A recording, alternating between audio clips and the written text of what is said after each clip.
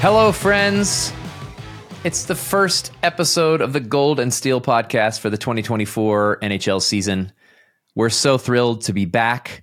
It's been an amazing off season. The Golden Knights, of course, won the Stanley Cup.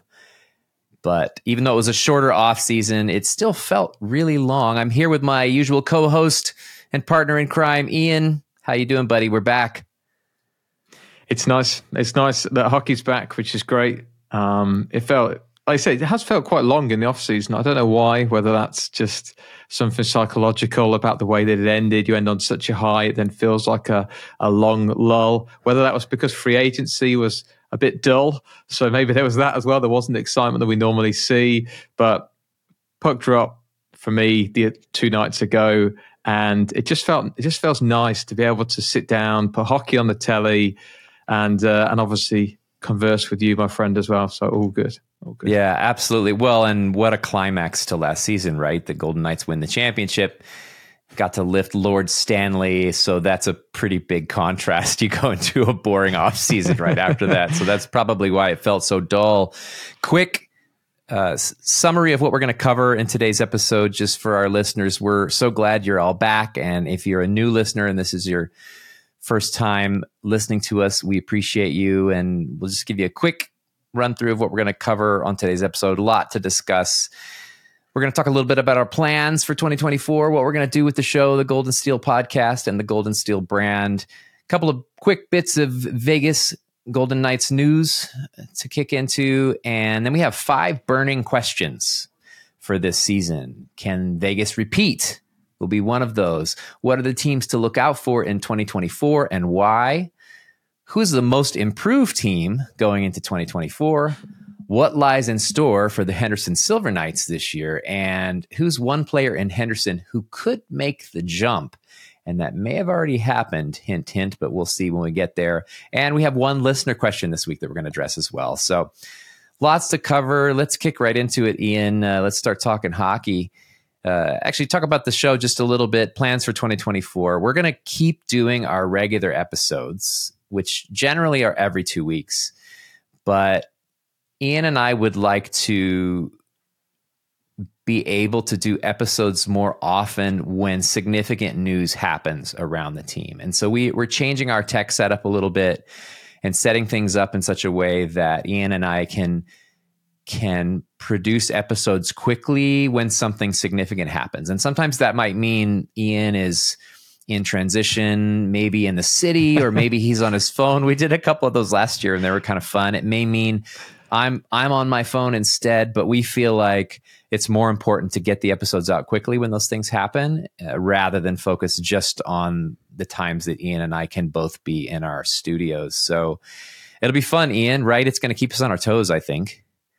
Yeah, it will. Just like you said, it means there'll probably be more episodes of me in London, wandering the streets of London whilst recording the podcast. But it worked well. And the beauty is with technology, the way things are with us, and from your feedback as the listeners as well, we didn't have anybody say, look, the quality was worse, that there was any issues around sound. So, I think it just enabled us to talk about these things quickly, because as listeners as well, when there's something important that happens, you'll look to us to what our thoughts are, and you want to know straight away. And we totally understand that. And that's kind of part of the reason why we're making that change. Absolutely. I think it's going to be great. And that's us listening to, as Ian mentioned, to your feedback as listeners. And we think that'll be more fun as well. A lot of times when 2 weeks goes by, we put out an episode and some of the information's already out of date by the time we get there. So we'll keep our regular schedule, but occasionally we'll pop in extra episodes as significant things happen. So that's going to be fun. Also, we're planning to possibly throw in some extra content here and there on location at Vegas Golden Knights games, at Henderson Silver Knights games. Obviously, Ian lives in England, so most of the time that's going to be me. I would love it, Ian, by the way, if you could come over here and we could go to some games together. But in the meantime, while we're waiting for that to happen, I'll make some appearances at games and maybe we'll do some special content there for the episodes as well. So that should be fun, right? And Ian, you and I talked about keeping a closer eye on the Silver Knights as well, right? On some of the prospects there and what's going on in the farm system.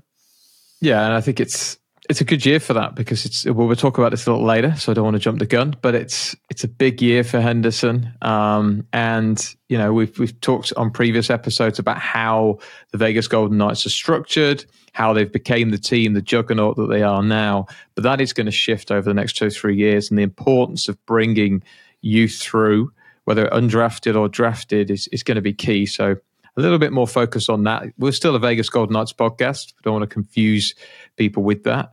It's just the ability, especially as you mentioned about things on location, to be able to follow that team a little more closely. And again, this comes from feedback from you guys. We know there's people that watch our show that are avid Henderson Silver Knights followers, so it's a natural linkage between the two. Yeah, absolutely. We've got some Silver Knights season ticket holders that are followers of the show, and just be fun to keep a closer eye on the prospect pool and some of the players that will no doubt get called up throughout the season. And that's a good segue into a quick little section for VGK news. Obviously, we had the season opener last night. Hockey's officially underway. The Golden Knights beat the Seattle Kraken by a final score of 4-1. Pretty strong start for the team. Of course, they had the Stanley Cup banner raising ceremony, which is also very exciting and a great way to kick things off. I actually thought the team looked pretty good out of the gate. I saw a lot of the qualities that they demonstrated last year. I don't know, Ian, if you got a chance to watch the game, but they were very opportunistic. Took advantage of their opportunities. It was kind of one of those bend but don't break kind of situations, which the Knights have become very good at, because it wasn't that Seattle wasn't generating anything, but they just weren't successful very often. And whenever the Golden Knights got an opportunity to score, a lot of times they made something out of nothing, which is one of the things that made them such a hard team to beat last year, I thought. But did you catch any of the game or the highlights, Ian? Any thoughts on how it went?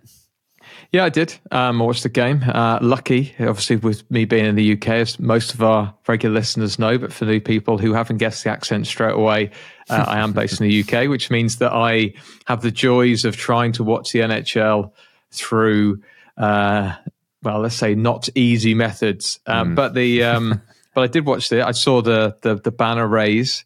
Typical Vegas. I loved it. I loved everything about it. I mean, I've loved the stuff that NHL have posted. I watched the video actually back again. They've put a little video on NHL.com where it talks to Bruce Cassidy before that. This may have all been played, by the way, in the arena. I don't know, but they talk to Bruce Cassidy before, shows him turning up, and then it shows the whole kind of banner raise and everything, which with the slot machine and all that, I thought that was a nice touch. Because a lot of teams don't do that. They just kind of raise the banner up and the players stand there and looking like it's a national anthem, and then everyone cheers and it goes on. But I thought Vegas made a nice show of it, as they do well. The game itself, though, as you said, it was almost like we thought maybe there was going to be, and we have conversations in the off season, between the two of us, and we talked about whether there was going to be a Stanley Cup lull, which you see. We saw Colorado have it. We've seen Tampa do it. And I thought Vegas, it would have, and it didn't. They kind of picked up where they left off. So you had Aiden Hill, who was fantastic. And, we're going to talk more about the importance of his contract, because people said, I've seen a few comments where people have said Vegas didn't do much in the offseason. You're like, no, they did. They did some huge things in the offseason, one of which was Aiden Hill. Barbashev looked great. His goal was, that's why you signed a player like him. It's the ability when Vince Dunn is trying to poke check or stick lift him out of being able to shoot. The strength that Barbashev has, his upper body strength to be able to essentially position himself to make that shot, is fantastic. But like you said, Seattle weren't bad. I mean, okay, the Tanev goal, Bob Marshall show goal, I think technically, but Tanev essentially flicked it onto his stick and it rebounded in. Okay, that's a freak goal. That fluky. 99 times that doesn't happen. But still, I think Vegas showed why they are the team. Because Seattle are not a bad team. They were a good team last year. They've arguably got stronger in some aspects. They've lost a few players, but overall they've become a stronger unit. And for Vegas to make the game look relatively easy, albeit they didn't blow them away, I think is another testament to what we're going to see this season, which is a really strong contender. We talked about, I'll mention this, although we'll probably talk in more depth when we talk about whether they can repeat. But last year, me and you kept saying, why does nobody take Vegas seriously? Well, I think that's totally different now. Everybody takes Vegas seriously. I've seen nothing in the preseason episodes of various of the shows and podcasts that hasn't said that everybody thinks Vegas is a contender. And then you see that against Seattle and you go, that's why. Because they can win. They can win clean. They can win good. They can win dirty. They can. It's good. So it was a great start. It's one game, but it's a good start. Yeah, one game, right? It's still early. And honestly, the preseason wasn't that impressive from the Golden Knights. You don't read into preseason that much. They're obviously trying out some different things. They've got a new assistant coach. But the preseason, certainly, I wasn't blown away by it until the last couple of games. They had a 3-goal comeback against the Avalanche, which was pretty impressive. But they definitely, now that the points, the games mean something and you're playing for points, they turned it on. And like I said, one game, but a reasonably impressive start. I will say, in other news, I'm not going to say it's concerning, but perhaps a symptom of a shorter off season and a team that hasn't had as much recovery time. The injuries are stacking up already. 2 of them happened in preseason. Alec Martinez is out. He's on injured reserve. Yeah, and is considered, I believe, week to week, or he might be day to day. White Cloud is on long-term injured reserve. He had a wrist injury in the preseason, so he's on LTIR right now. So they've already got 2 of their main defensemen out. And then, of course, in last night's game, it wasn't apparent to me when these things happened, but Carrier was announced as day to day today, and also Howden, and both of those guys are likely to miss the game against the Sharks. So injuries already a problem this early in the season. I'm not going to read too much into that. Sometimes it's just random. Sometimes it happens, but it's not an ideal start to go in already with you'd like to at least have a few games of optimum health, but that's just how it goes. This team is so deep. I'm not terribly concerned, and it's so early in the season. Like I said, it's not like anybody's been announced as missing the whole season or out for the whole season or anything like that, but certainly something to keep an eye on, I'd say, as we move through the season here. Hopefully Carrier and Howden aren't out for long. Hopefully these are minor things. Day to day seems to imply it's a fairly minor injury. So anyway, that's our VGK news. We'll obviously discuss the team more as we move through the episode, but that's kind of our significant news. One other thing. Oh, did I miss something? Before we about Brett Howden, obviously, who's the injury. Yes, of course. Let's talk about that. Because he's been given a 2-game suspension for his hit against Tanev. Yes. I didn't think it was malicious. I've seen it back a few times. I've seen the thing on NHL where someone from, I presume, the Department of Player Safety, talks you through the video, which is a bit weird. Tells you why it was a 2-game. I mean, it's interesting, I suppose, but it's just a bit. It clearly hits him in the head. I don't need somebody to tell me whilst I'm watching a video someone hit in the head. Well, you can see here that the contact to the head, I'm like, oh yeah, I can see that. But do I think it was malicious? No. Does Tanev go down a little bit? A little bit. I just think from Brett Howden's perspective, in this game right now, you can't hit like that stood up. Not that straight. He's a relatively tall guy. He's not the biggest guy in the NHL, but he's not a short guy either. If he's going to hit when he stood up against someone that's Tanev's height, you're more than likely going to catch their head.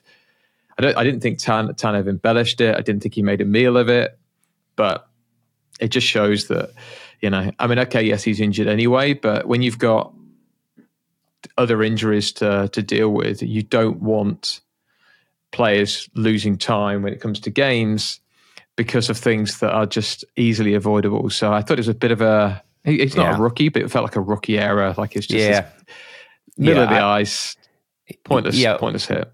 Watching it, I didn't love it. I couldn't watch that hit and cheer him on. It seemed unnecessary. And like you said, perhaps a little reckless. Now it's possible, admittedly, I had a really busy day today. It's possible that I may have misinterpreted the news there on Howden being out. It's possible that was the suspension that I was reading about. And so that's my fault for maybe not fact checking that a little bit more. And I'm sure some of our listeners are going to know the score there.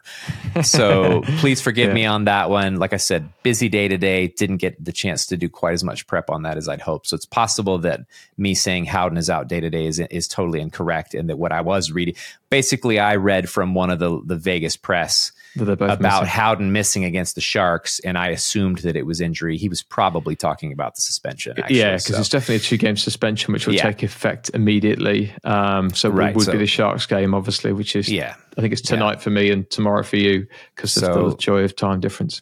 So I'll roll that one back. Let's say that's probably the suspension that was talking about. Usually I'm a little better on my facts there. So thanks for your patience, guys. Just getting back into the swing of things here. So, all right, great. Thanks for reminding me of that, Ian. Yeah, we did say we were going to cover that. So, and opening night too, right? Like dusting off a little rust still, a little bit pumped up. It's, like I said, and do we know what Tana's status is? Have they announced that? I believe he's okay. I don't think he's no concussion whether he goes or anything into like concussion that. Protocol or anything. I don't know. Yeah, I'll be honest. Right. Obviously, I don't follow Seattle that closely anymore. Now that we haven't covered our podcast, but hopefully he's all right. But anyway, good start for the Knights. Aside from that, obviously, so. Let's move into our 5 burning questions. This is our 2024 season preview. The first big question, and we've covered a lot about the Knights already, but can Vegas repeat this season?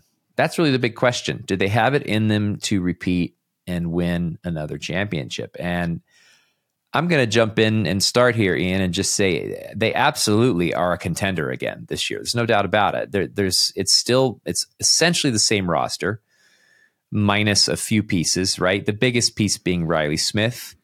Of course, we also lost a couple of depth forwards, which was not a surprise. We knew Bluger was probably going to move on.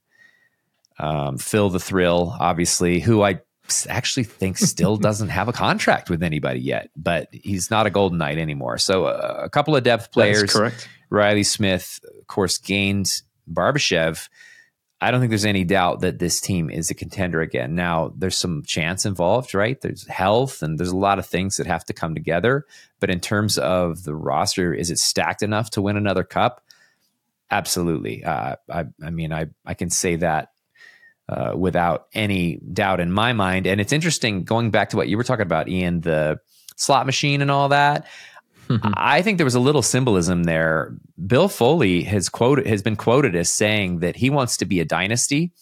And he told William Karlsson when they won last year, hey, there's your first one. But he had told them that he would like to win 3 cups during this window. And you know what? I wouldn't put it past him. Bill Foley's the kind of guy that he says something crazy like that and everybody laughs and then he does it, right? He said he does. That's playoffs true. in 3, cup in 6. He wants a dynasty, and I think that the slot machine with the 3 cups, I don't think that was an accident. I don't think that was an accident at all. I think that's foreshadowing, and that's what Bill Foley would like to see happen. And it's happened before in the history of the NHL, right? Didn't the Blackhawks win 3 during their dynasty years? And they did.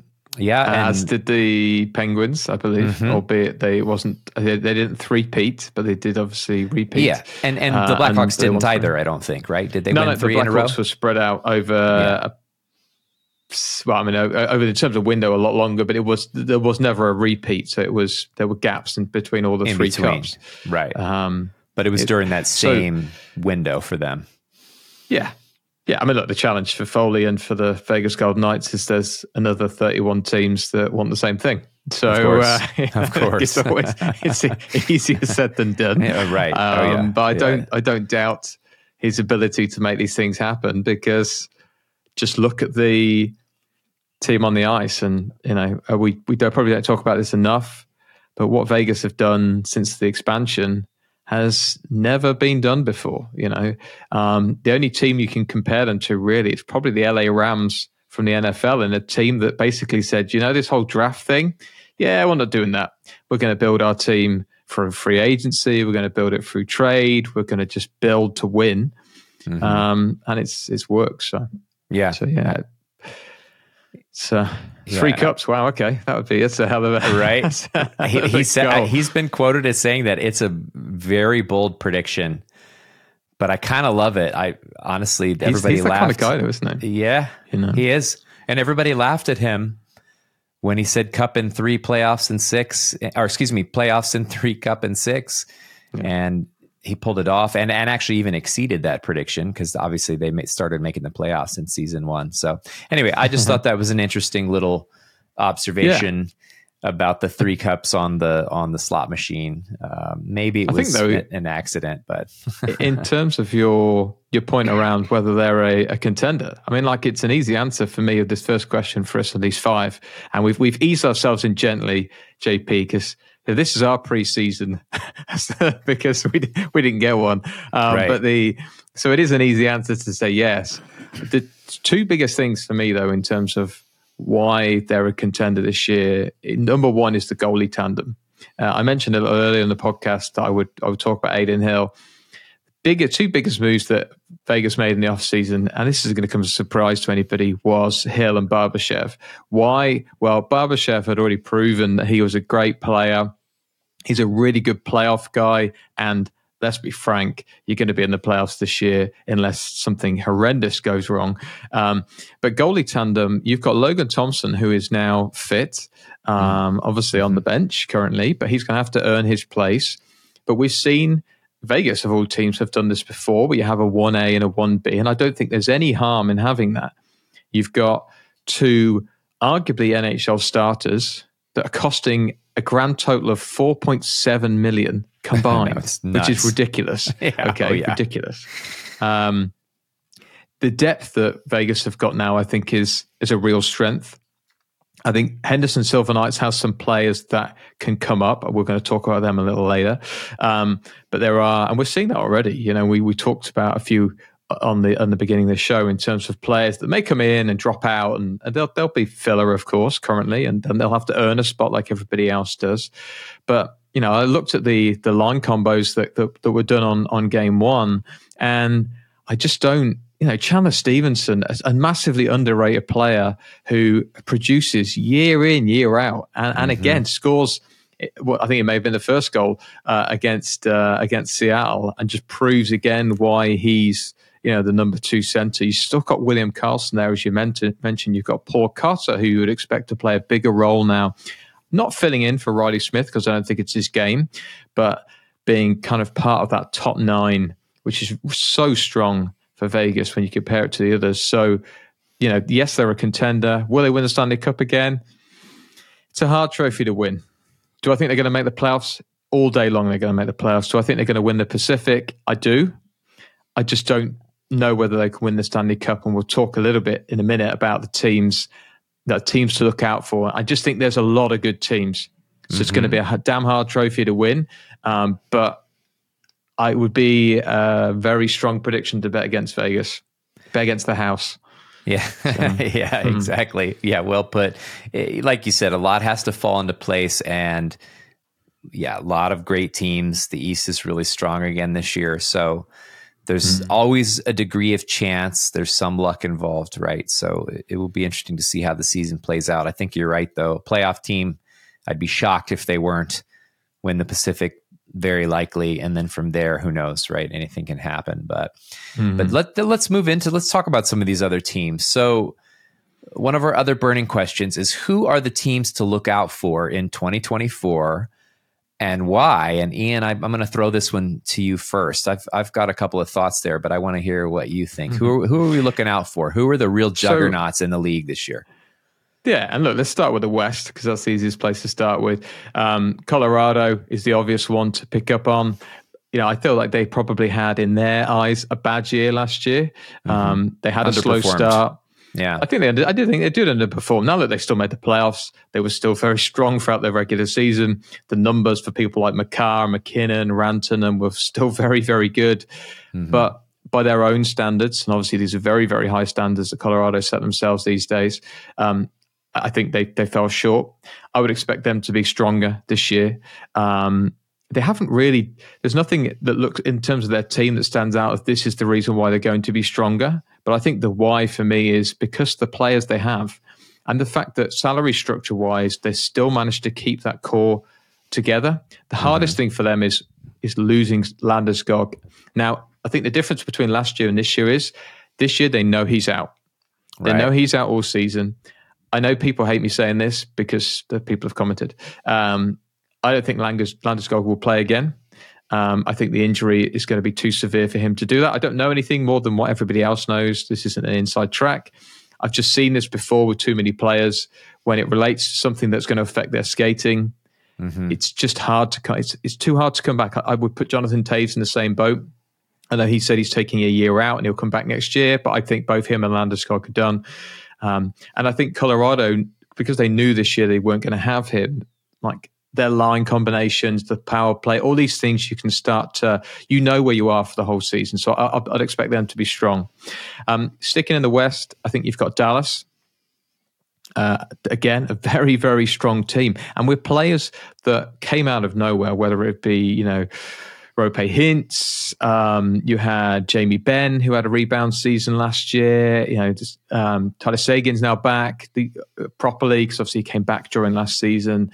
They're just, again, there is another scary good team that they're in a central division that is, in my mind, and again, some people may disagree, very polarized. Now, I think you've got some very, very good teams in terms of Colorado. You've got Dallas in there as kind of the teams to beat in that division. And then you've got some not so great teams, which obviously the Blackhawks still fall into, as in my mind, probably do Nashville. So I think Dallas are going to be there or thereabouts. And then I'll talk about Calgary a little more in a minute. But Calgary, I think, are another team to look out. Obviously, Edmonton, you would say, is a team to look out for. My issue with Edmonton is that every year we say they're a team to watch out for, and every year in the playoffs they manage to disappoint. And I just don't know. They're a bit like Toronto. I don't know what they can do to get over that hump.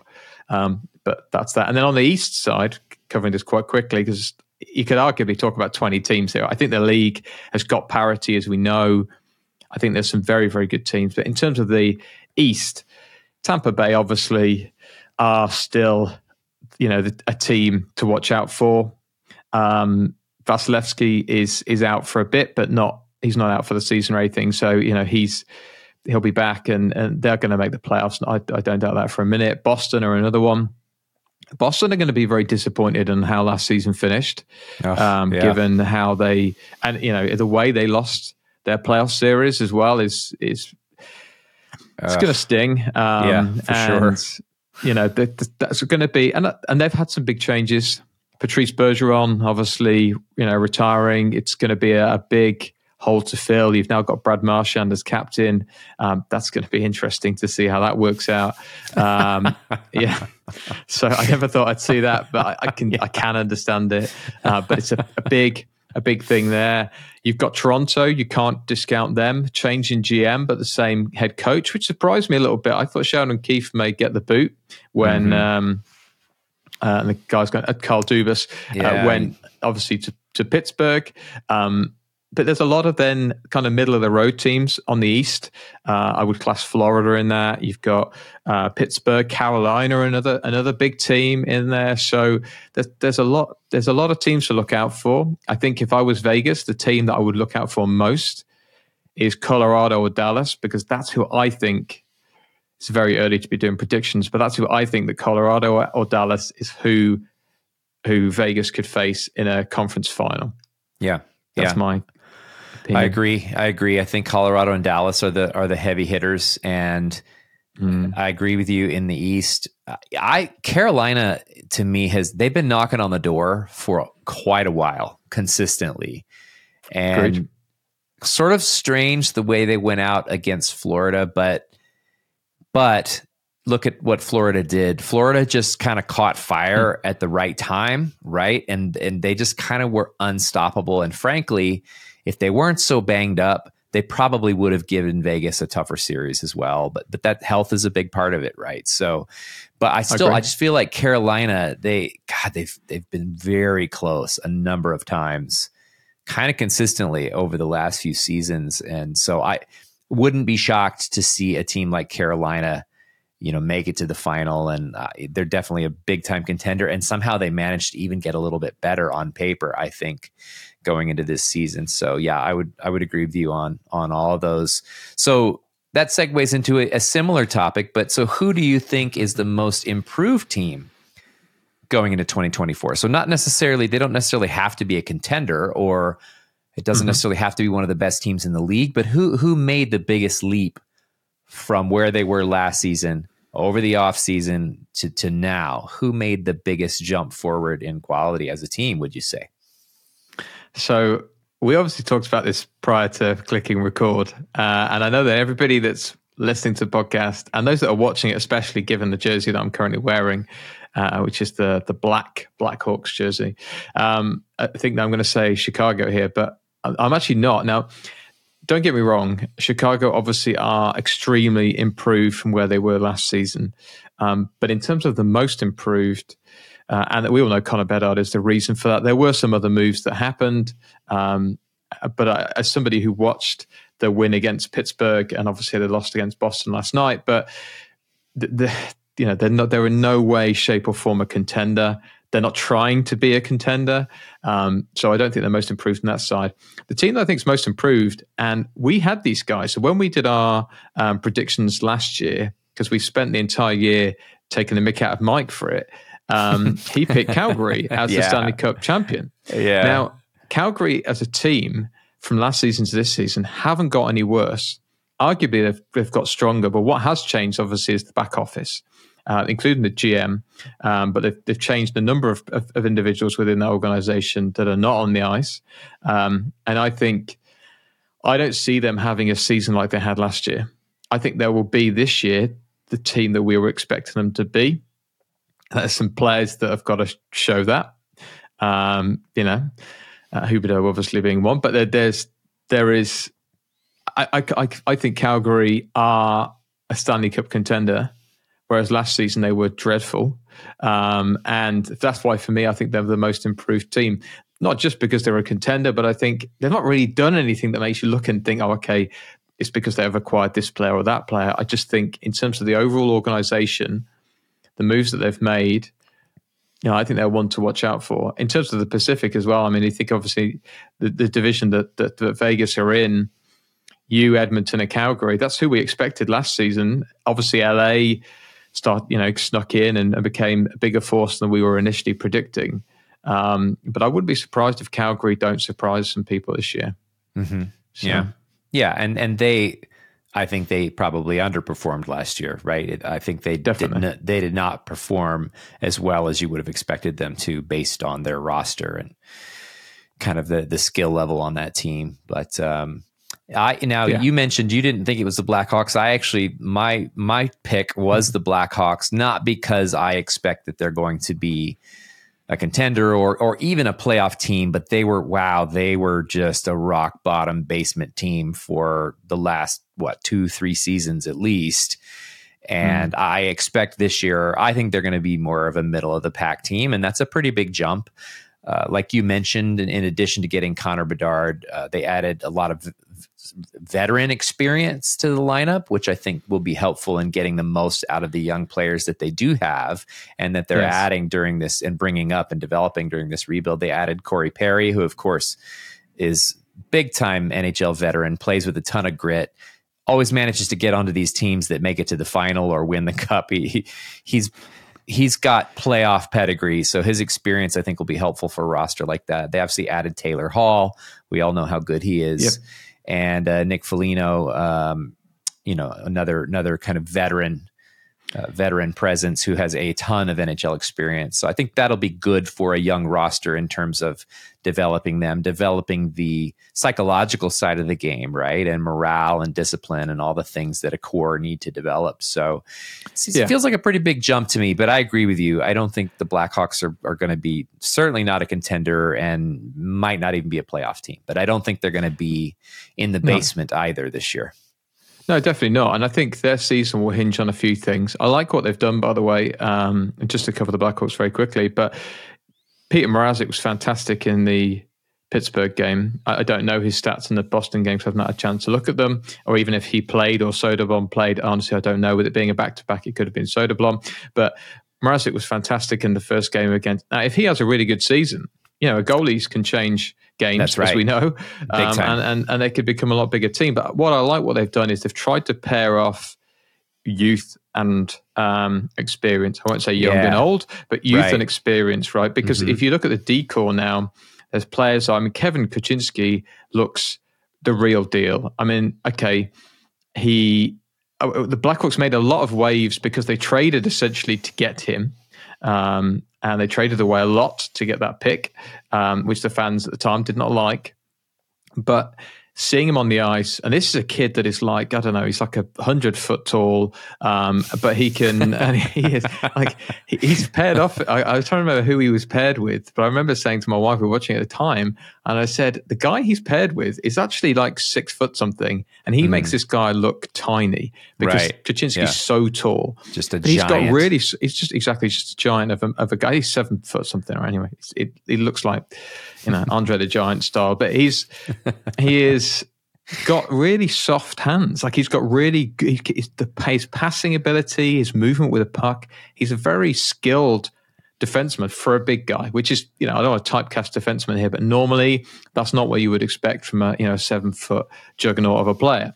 But the fact they've paired each of those young D, because there's Alex Vlasic in there as well. What I think it's what Kaiser's the one. They're paired off each of them with people like Tenordi, with Murphy, so that they've got this kind of mixture. And it's the same with Bedard. I mean, Bedard looks the real deal.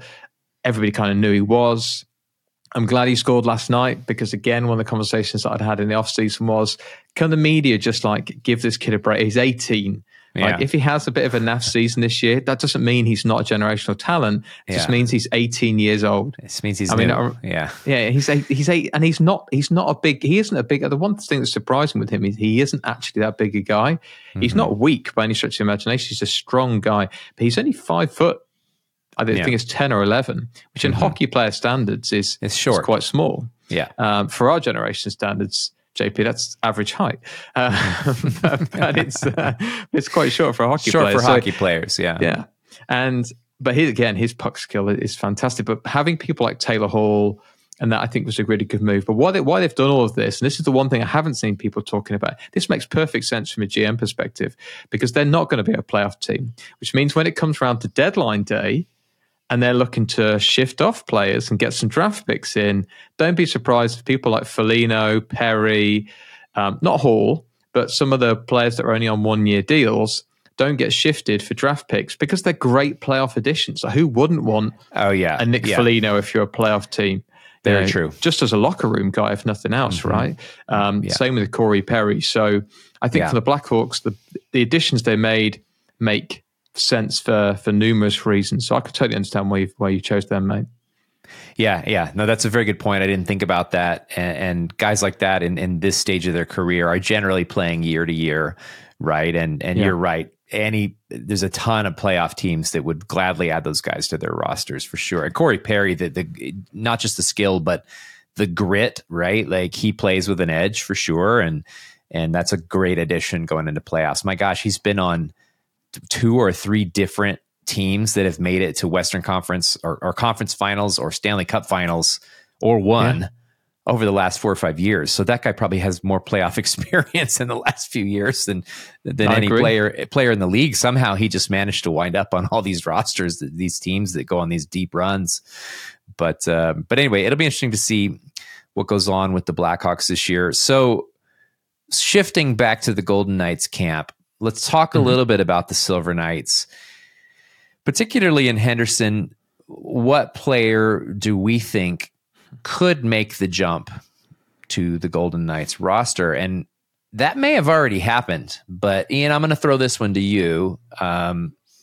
What do you think with that question? Who's going to make the jump this year? So I think you're right. There obviously has already been some movement already. And I think it would be harsh to have him as the guy, Dorofeyev, obviously, who we're talking about, as the guy who was going to make the leap. Because I kind of feel like he made that leap already. I just think his problem is... He kind of did, didn't he? Last year, he kind of did. And I think he was he was impactful last year. We were talking about him in some of our episodes, saying like, this kid looks like he can do it. He looks like he's a top 9 NHL forward.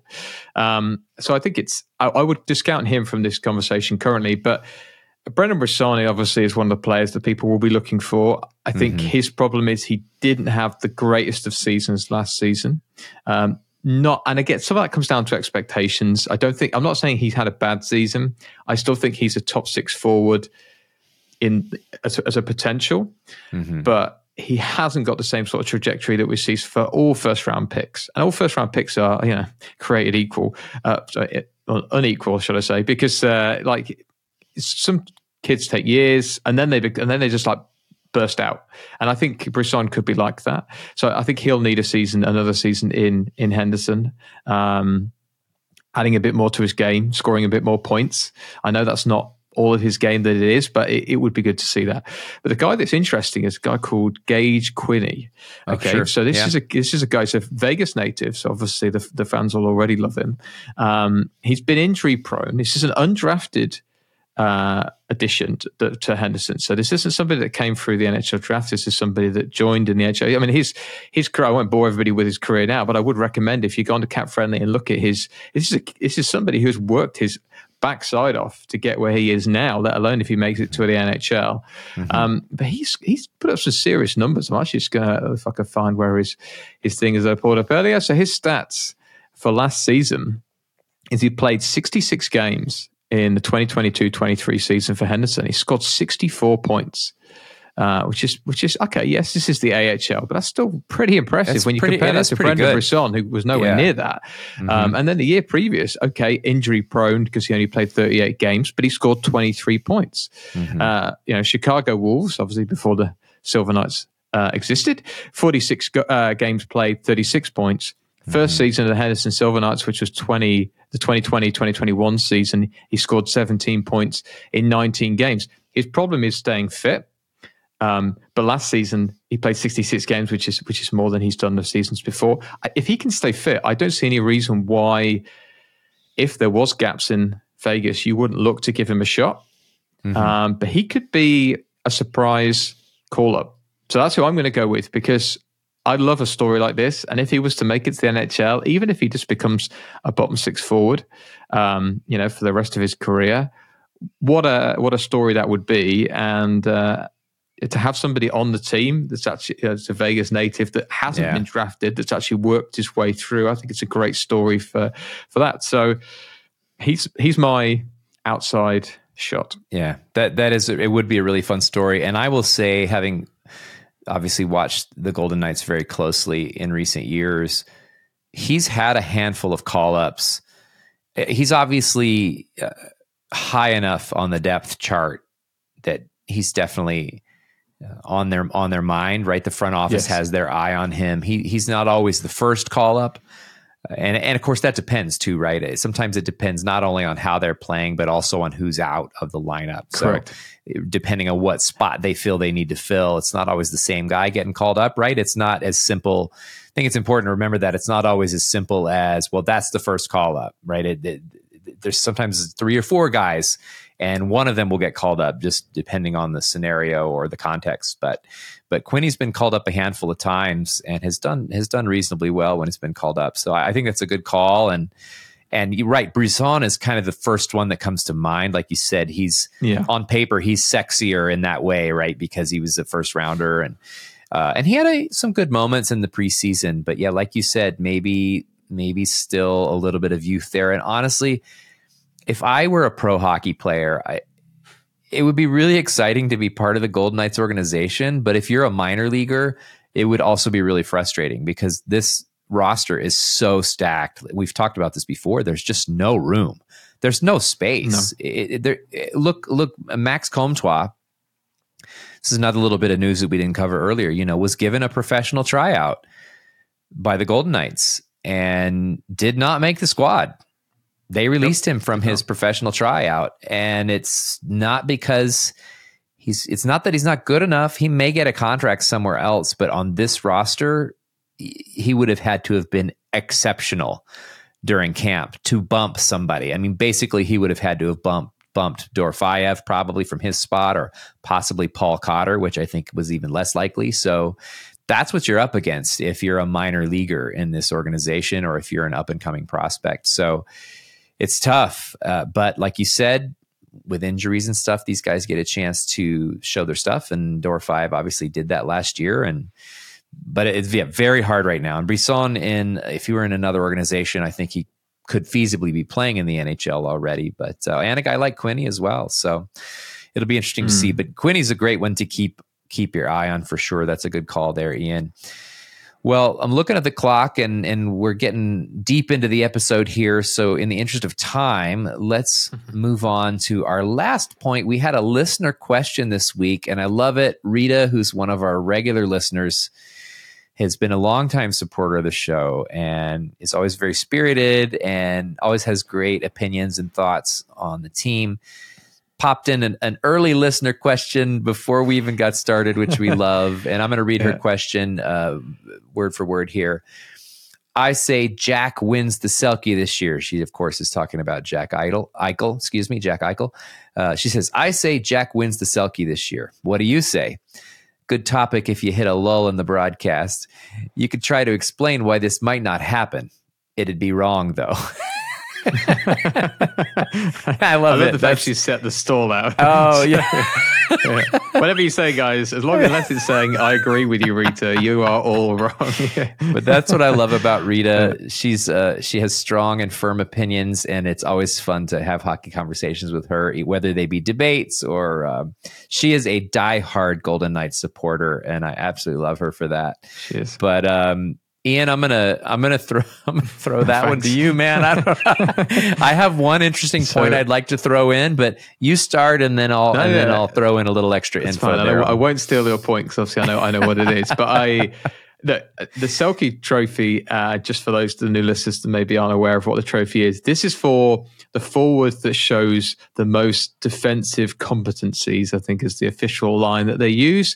So it's your defensive forward. And if you go through the years who's won it, you've got people like Pavel Datsyuk, Jonathan Taves, Ryan O'Reilly, Patrice Bergeron a ton of times, and players like that. So you're looking for a forward who maybe not be the biggest point scorer, although they're not interchangeable. You don't have to not score points, but it is around the defensive element of the game. Now, winning it this year is slightly easier than it would have been last year because Patrice Bergeron retired, so he's gone. So he's not in the league. But there are quite a few players that I would say are in the mix for the Selke. You've got players like Ryan O'Reilly, and I would have him as my favourite. Sorry, Rita, and I know I'm wrong because you've told me already. But the reality is, I think Ryan O'Reilly on Nashville is with a better team arguably than where he was last season. Although there's some for debate. You notice that we didn't mention the St. Louis Blues when we were talking about teams to look out for. Neither did I mention Nashville, so you could argue that they're both in similar positions. But the reality still is that Ryan O'Reilly is a hell of a defensive player. Face-offs tend to come into this a lot. Again, I don't want to put down, but face-offs tend to come into it. Now, in terms of face-off percentage, can I get that off the stats here? No, I cannot. But what I can get for the stats is that Eichel's stats last year, his plus-minus was 26, which is good. It's not great. But if he's going to win it, so if we'll stay positive, and if he's going to win it, he's going to have to be absolutely hot on the draw. So his face-off percentage is going to have to be very good. His plus-minus needs to be good. Whether people hold a lot of stock in that, it doesn't matter. It's seen as a defensive statistic, so it will matter. And it's what situations he's in, without giving away the bit you were about to say, JP. But so I think he's got some really stiff competition for this. But without Bergeron, without obviously Jonathan Taves, if he was going to win it, there's a good argument to say why not this year. If he doesn't win it, though, does it matter? I don't know. I think if they win another Stanley Cup, no one's going to care. But it would be nice for, after all the stuff that Eichel's had, for him to get some individual awards now. Yeah. To kind of show everybody that he is that superstar talent, which anybody who watches the Golden Knights already knows. Right. So, Yeah, That's my piece, mate. Yeah, it'd be nice, a little bit of vindication for him, as if the Stanley Cup wasn't enough. But right, individual vindication for a lot of the crap that poor guy has taken, especially from the fans in Buffalo. So it would be nice. And obviously, he was. Most people would agree the Conn Smythe runner-up, right? He was right in the mix up until the last minute, and probably came in just a very close second behind Marchessault, who did win the Conn Smythe last year. But and I wanted to throw in just one more quick little point there, Rita. It is interesting that you bring that up, Rita, because Jack Eichel is on one of the penalty kill units this year, which is a really interesting development. I know he's a two-way player, but it's interesting that he's now on a penalty kill unit, which he was not last year. And if I'm not mistaken, I don't know if he's ever been a penalty kill guy in the NHL. I don't know enough about his history with Buffalo to say that for sure, but I would say that may not be what he's known for. But obviously that speaks to Cassidy's belief in Eichel's defensive ability for him to be on a penalty kill unit. But it's kind of an interesting development, right, Ian? So I think what's happened here is that Rita has clearly spoken to Bruce Cassidy, told her her prediction over the Selke, and he's gone, you know what? Well, you clearly told me if I don't agree, I'm wrong, and therefore he's going to play in a penalty kill. Because you're right, normally he wouldn't. Yeah. Because it's ice time that you don't need a player who is such a prolific player on the power play. Normally, you don't want them then to be on both special teams because it's just more ice time, it's more minutes. Right. But part of this could be because Vegas are so stacked is they don't need to, like, one of the differences between Cassidy and what we've seen with other head coaches in the Vegas system over the years is you don't need to continuously keep running out the first line over and over and then playing 24 minutes where everybody else plays 10. So that freedom, I suppose, probably gives him the ability to play on a penalty. If he's on a penalty kill line, obviously I didn't want to mention it before you did, JP. Does that matter in terms of the Selke conversation? 100%. 100% it matters because it all goes down to more draws in terms of face-offs, goes down all those statistics that could take into account. And remember that, like anything, these things are voted on by people. It's not, there are a few trophies where it is top goal scorer, most assists, blah, blah, blah, blah, blah, all those ones.